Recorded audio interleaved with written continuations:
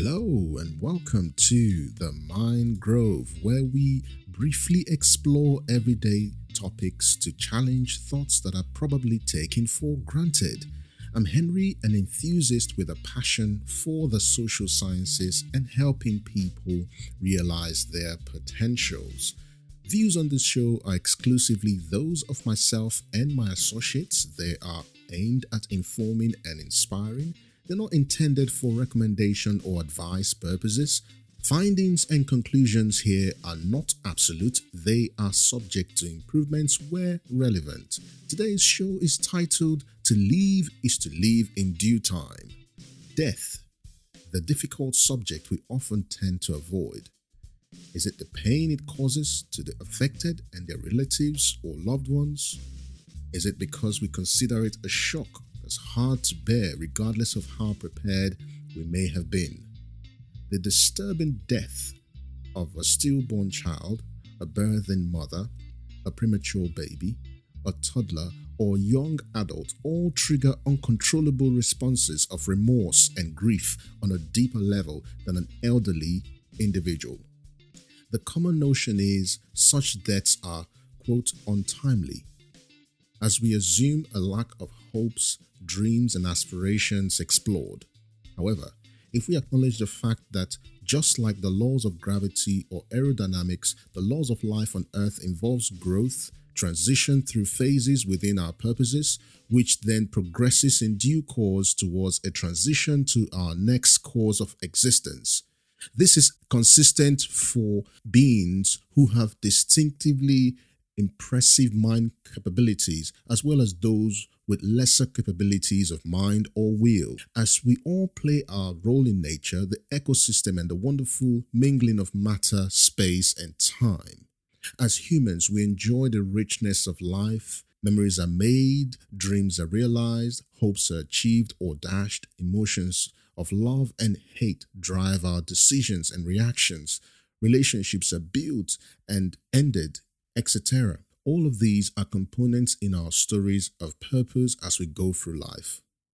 Our achievements in the process of these interactions make it appropriate to leave our world in a state of grief or relief, depending on the positive or negative outcome of our decisions. As rational beings, our quest to survive or thrive demonstrates our innate duty of self-preservation. It is natural to maintain life than lose or end it. However, pressures such as mental challenges, hardships, pain, or illness neutralizes the drive to sustain the quest sometimes. In our determination to maintain life without death, several spiritual and scientific advances have been made. However, the reality remains: when the body stops functioning as it should, we leave.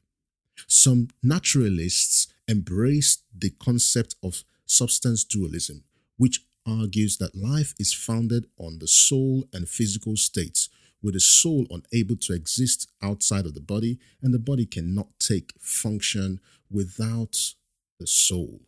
In his book, Naturalistic Theories of Life After Death, Eric Steinhardt further suggests 6 types of life after death. The first being quantum immortality, the subjective experience of surviving quantum suicide. Secondly, teleportation, a highly improvised method of transferring physical objects from one location to the next. The third was salvation through advanced technology. Fourthly, promotion out of a simulated reality.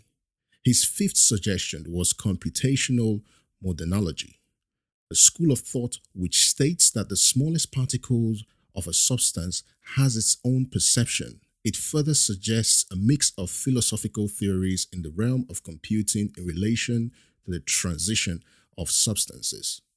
Finally, Steinhardt suggested that the revision theory of resurrection, which counters the idea that resurrection goes against natural laws, using both theological and empirical arguments to evidence the possibility of resurrection to a different universe.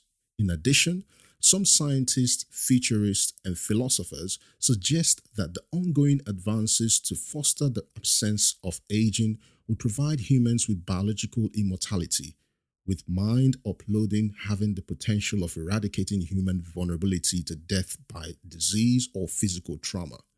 According to neuromorphic engineer and author Sam Bamford, mind uploading is a process of scanning a physical structure of the brain accurately enough to create an emulation of the mental state, including long-term memory and self, and copying it to a computer in a digital form.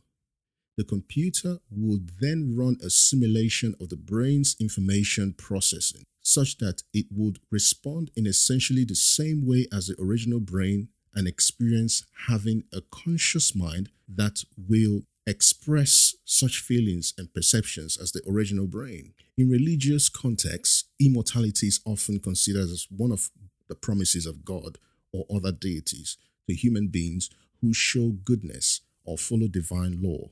What form an unending human life will take, or whether an immaterial soul exists and possesses immortality, has been a major point of focus of religion, as well as the subject of speculation and debate. However, faith leaders like Smith Wigglesworth, who prayed his wife back from the dead and had to let her go because she informed him that she needs to leave. In another instance, we see Jesus rise from the dead but leave because his purpose in time as a human was fulfilled. Furthermore, Buddhists believe that all life is in a cycle of death and rebirth, which they call samsara. Through good actions such as ethical conduct and by developing concentration and wisdom, they hope to either gain enlightenment or to ensure a better future for themselves. A list of other religions such as Islam and Hinduism hold similar views as well. These illustrations and perspectives show that probably the concept of being alive is based on fulfilling our purpose. As soon as this is accomplished, known to us or not, we must leave, either transcending to a different plane or simply end to our existence as we know it. In some cases, all we leave behind are memories or accomplishment. Emotions and opinions of the untimeliness or nature of death appear not to be as relevant as fulfillment of purpose. From the scientific, spiritual, to the naturalistic perspective of life and death, they're all experientially related, with the underlying factor being purpose. As hurtful as leaving this world or losing a loved one could be, could we consider death as not the end if we live purposefully? To quote the writer Haruki Murakami, death is not the opposite of life, but a part of it. Thanks for listening.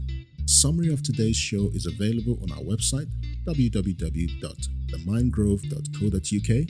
On our website, you could also sponsor the Mindgrove podcast and its affiliate charity, the Cinderella Initiative, whose aim is to relieve the needs of teenage girls living in Northamptonshire who are terminally ill, have special needs, or are underprivileged.